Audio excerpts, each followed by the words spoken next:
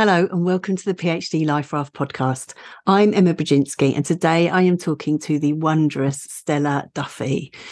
We're talking about the PhD and embodiment and how you are so much more than just your brain, and how in the PhD that might be a real challenge, that embodied experience, and might be a real challenge, particularly if you are struggling with your physical health.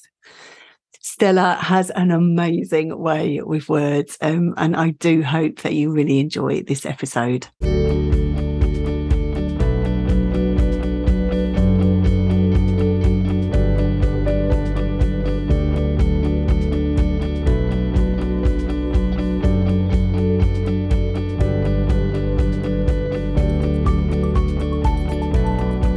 Hello, Stella. Hi, Emma.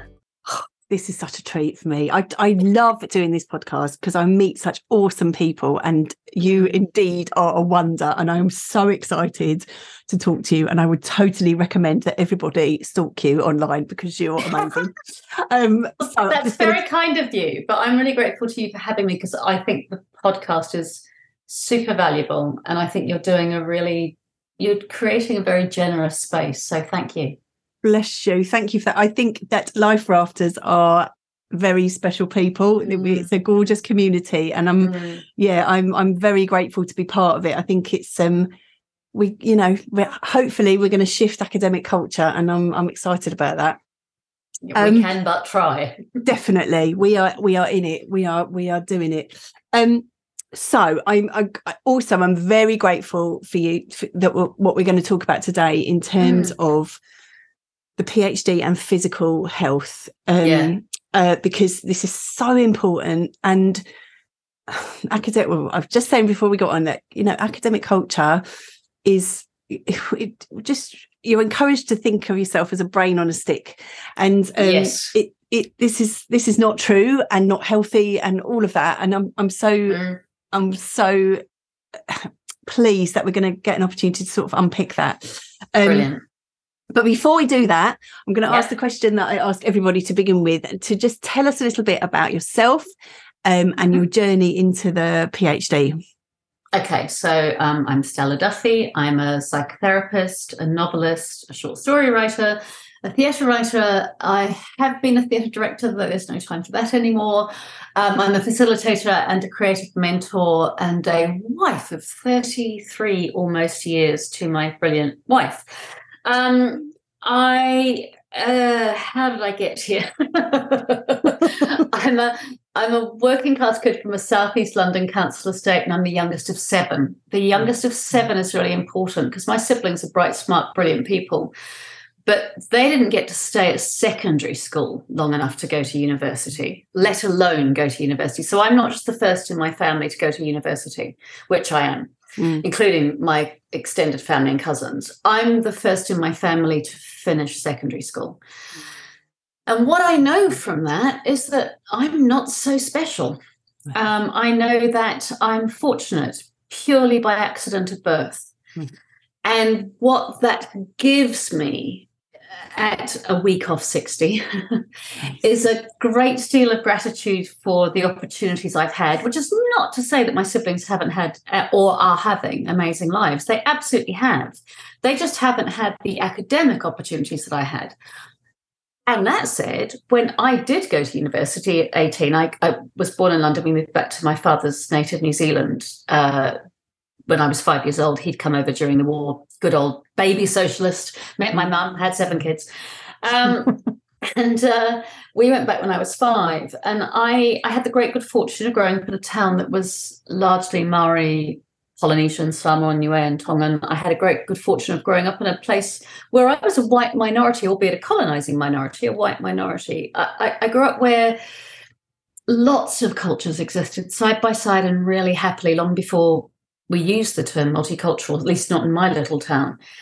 But education it just wasn't usual or normal, for kids to go off to university.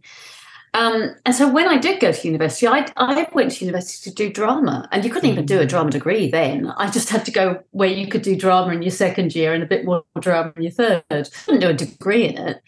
I I know this is going to sound weird, particularly to people who are from an academic background, but I didn't know what a master's was. Right. Yes. And so when I left university at the end of my third year with a very, very rubbish BA, because I'd spent the whole time doing plays and, part of the drama club, we didn't call ourselves a drama society. We thought that sounded too posh. And even then, in 1981, we were trying to be more inclusive. But when I left, a friend of mine from a more middle-class family was staying on to do an MA in creative writing. And honestly, I can't tell you this. It didn't occur to me it was a possibility. I left home at 17. I turned 18 in my first year at university. What I understood I was there to do was to maybe get some learning so I could then get a job and do some other stuff with my life that neither of my parents, who had to leave school at 14, or my siblings who left school at 15 and 16 had ever had the opportunity to do. I didn't know what further education was. And I don't think I was unusual. No. And I think that there are a lot of people who get to where I am now and go, oh, looking back, it's not that people said, no, you can't because you're a working class kid. It's just that no one ever told us we could. Yeah. So oh God, that makes me want to cry, actually. Yeah. How could we ever have known? Yeah. So here I am now, hopefully completing my doctorate this year. And I'm doing a self-funded doctorate in existential psychotherapy. Mm-hmm. And I've come to that out of my second cancer. I had my first breast cancer when I was 36. Chemotherapy made me both menopausal and infertile at 36, just at the point we were trying to have children. And then hoping that the trade-off of chemo and radio and surgery was going to keep me alive, and did for a while. I kept on with my writing work, with my communities work, with an organisation I co-founded called Fun Palaces that supports creativity in communities, but led by people in communities, not led by some nice posh middle class person flying in and telling them what creativity really is. Love it. But then I had my second cancer at 50, and I was running this organisation, Fun Palaces, at the time, and I threw myself into the work. And about 2 years in, I really needed some more help, and I had some psychotherapeutic help on my first cancer. I had to pay for it. That wasn't available 23 years ago on the NHS as readily as it is now. Mm. Not for anybody, but with cancer. Mm. But I went and asked, and they said, yeah, we can offer you 8 sessions.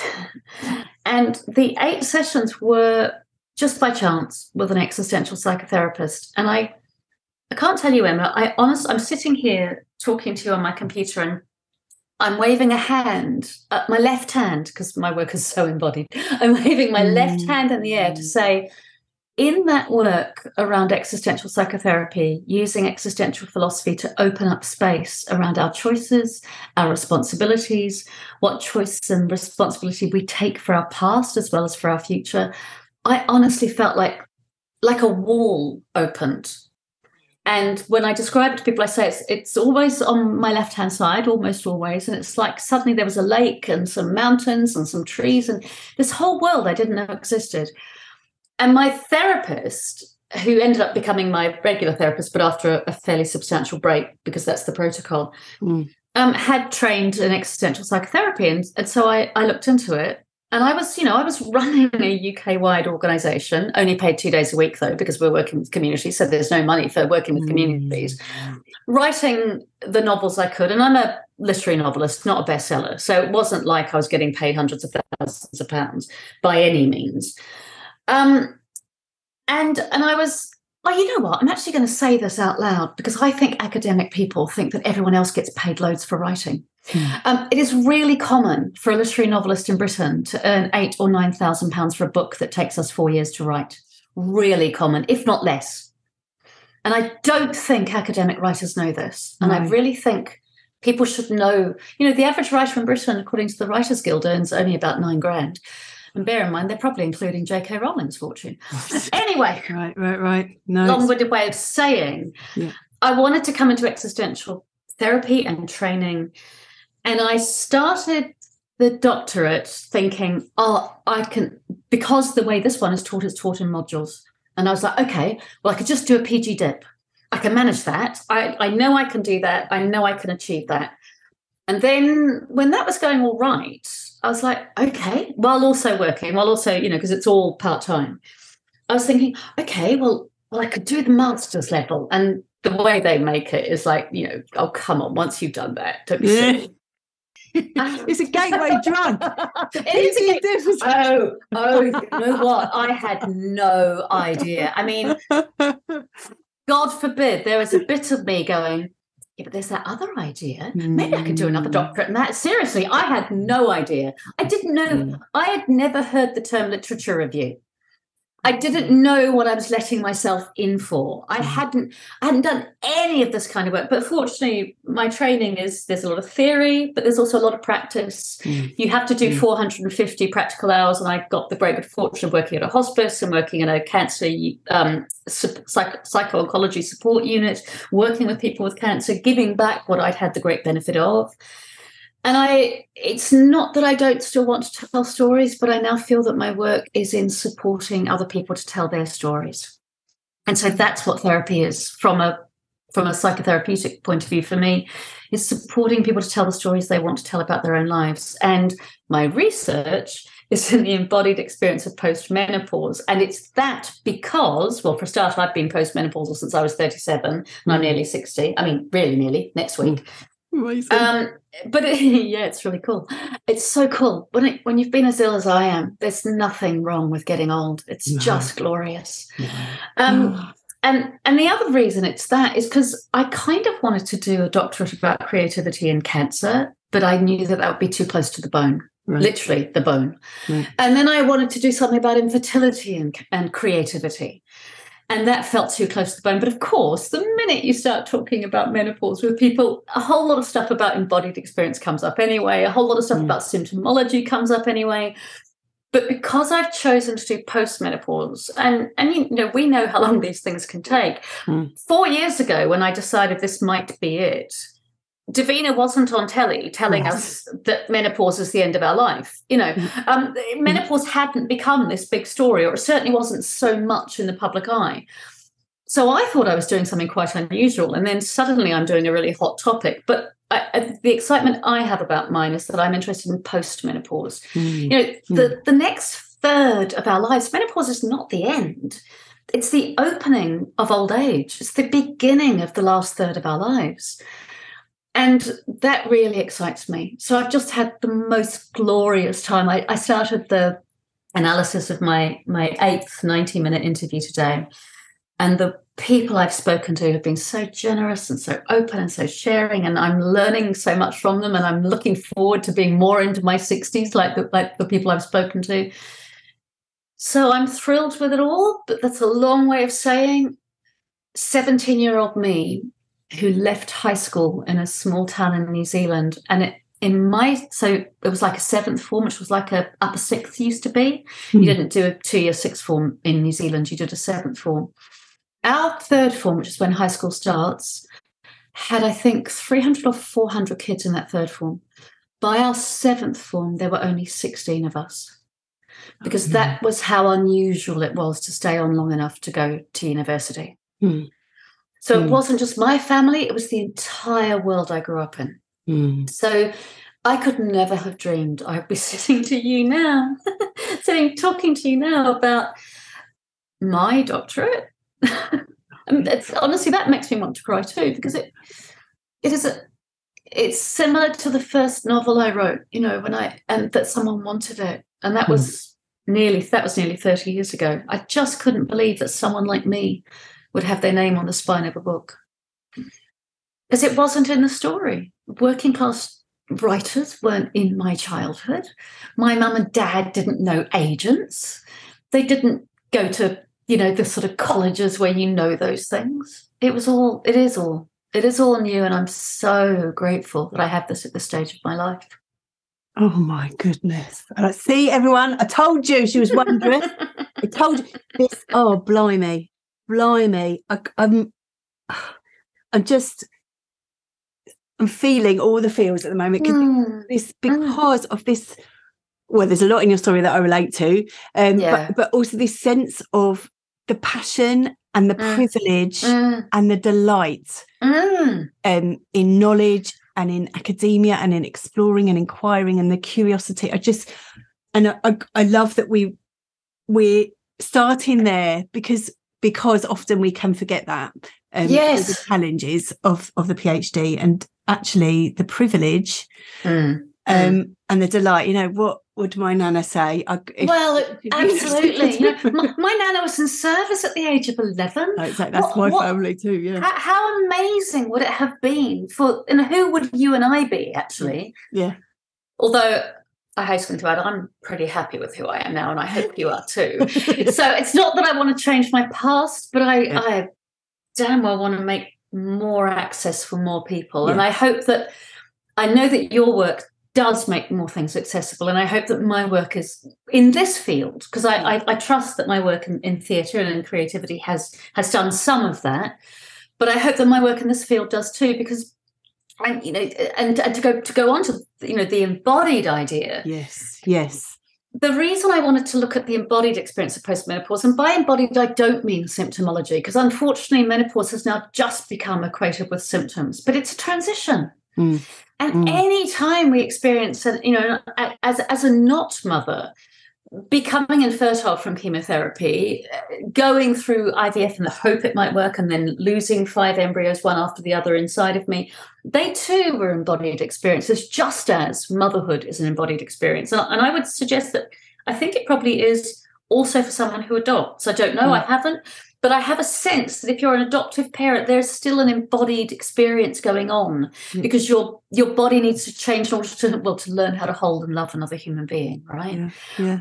So I very much saw my own menopause, and because it coincided with cancers, and because I now live with chronic pain from quite advanced osteoarthritis due to having been very ill a lot and probably being older, physically older before my time. Yes. Not to say lots of us aren't, of course, but I think that's probably, and my doctors think that's probably what's happened with my body. Right. I'm really aware that I also have the privilege of education and academic access in a body that is, well, it's a health condition at the moment, and I don't know what support I can get, and I do have a couple of consultations coming up. But if things go on this way, I will probably start beginning to be a bit braver about using the word disability about how I feel. Right. And the reason I'm less brave about it is I have some friends who've lived with disabilities all of their lives. They're disability activists, and I don't want to be jumping in on their territory, right. unless I feel like I can't not. It's really important to me to give that the space it deserves. But my embodied experience of studying online as well yes. has been an awful lot of sitting down when sitting down is painful. Yes. It has been an awful lot of screen time when my eyes get very tired. And I don't know that we're acknowledging that enough as well. And so for me to be researching what it's like to be in and of the body, and the embodied experience is how we be in the world in our body. How is it for me to walk down the street as me, now that I limp, now that I'm very slow, now that sometimes people see me come and get out the way, and sometimes they don't.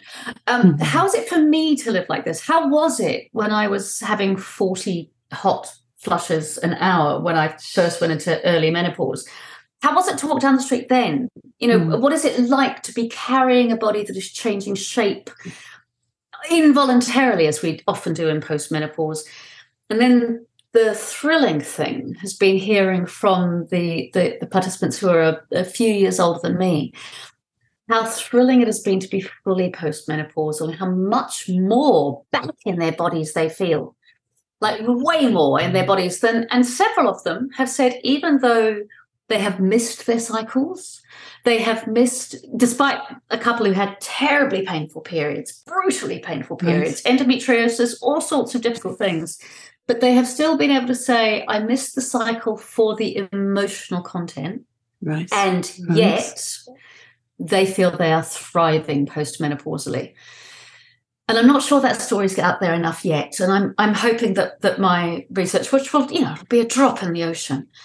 But because I've chosen to talk to people who are postmenopausal, and I'm not for a moment suggesting it's like this for everybody, because of course we live in such an ageist culture.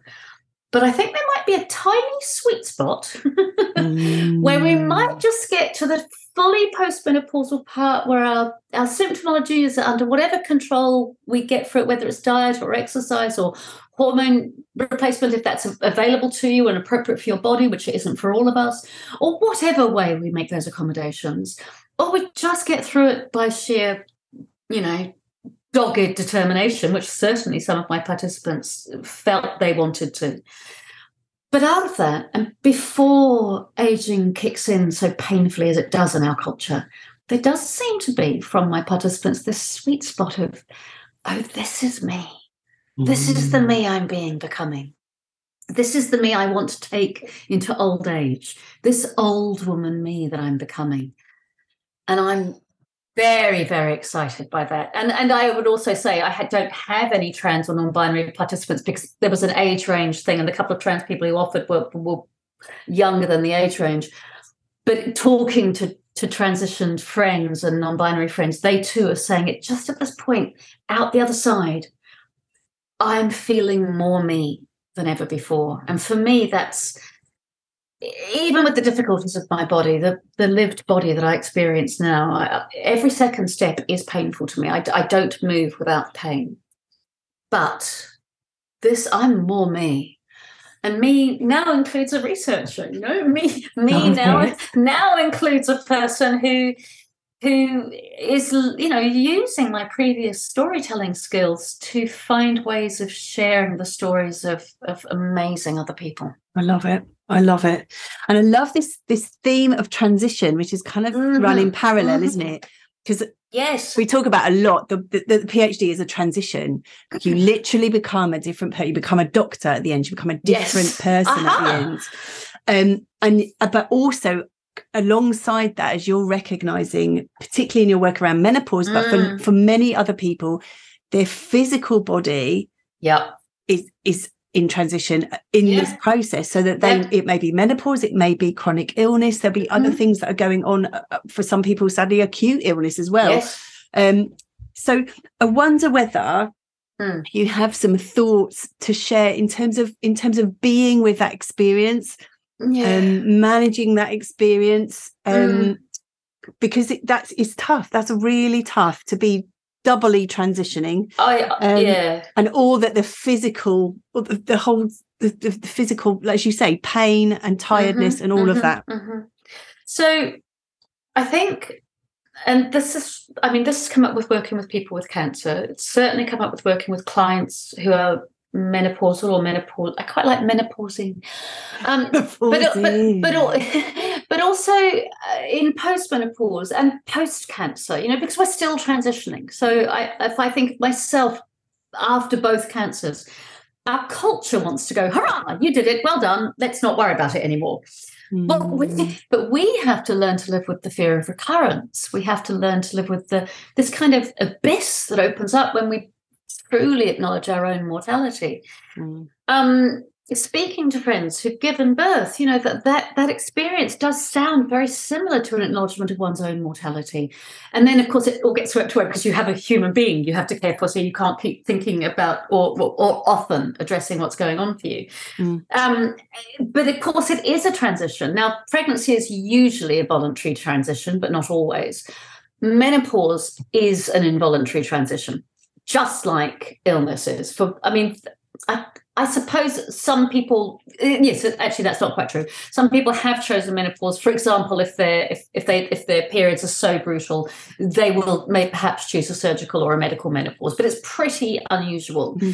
For most of us, menopause is an involuntary transition, in the same way that my cancers were involuntary transitions, in the same way that my own menopause post-chemotherapy was an involuntary transition. And I think involuntary physical transition can be deeply difficult, and chronic illness, acute illness does this.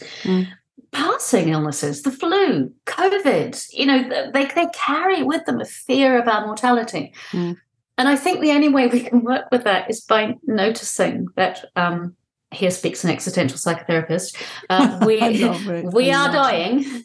We're all dying. We're all always dying. And therefore, this is a moment of life.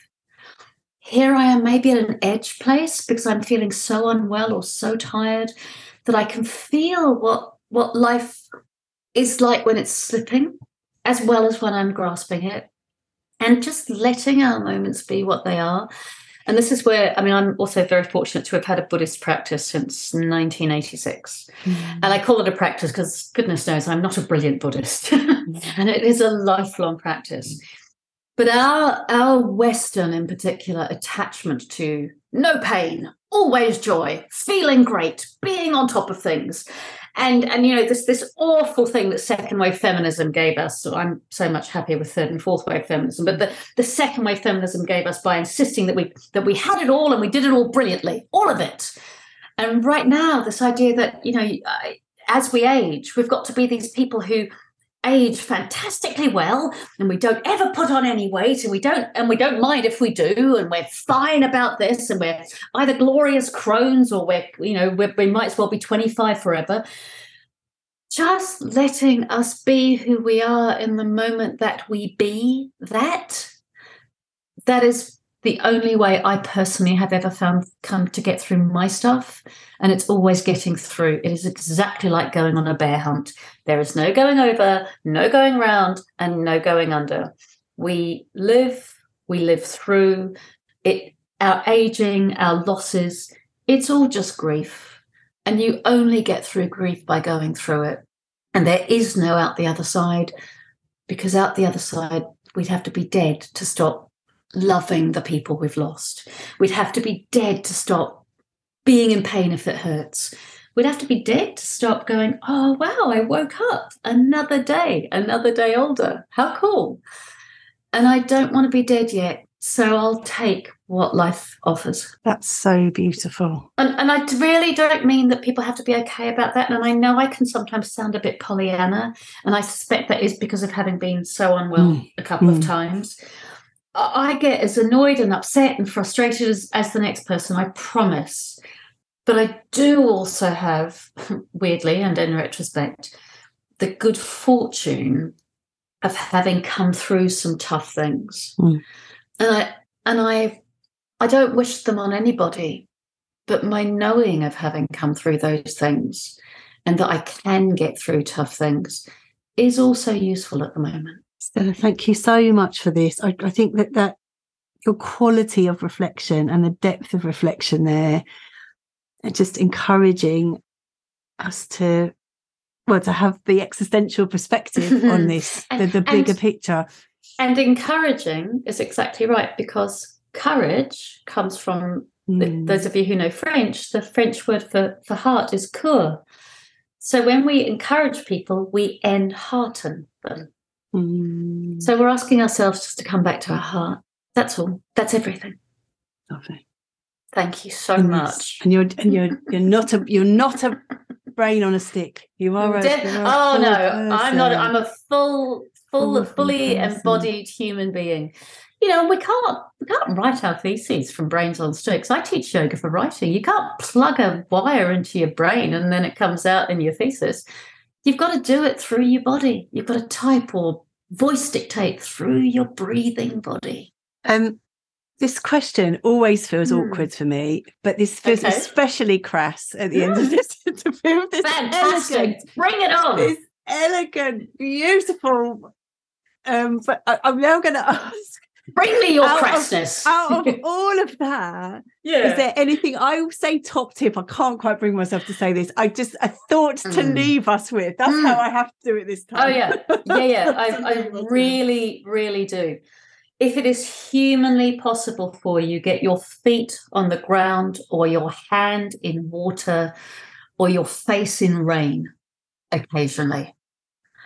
I know that that's not possible for everyone, because some people are bedbound and maybe that's not possible, but get someone to, bring you some dirt.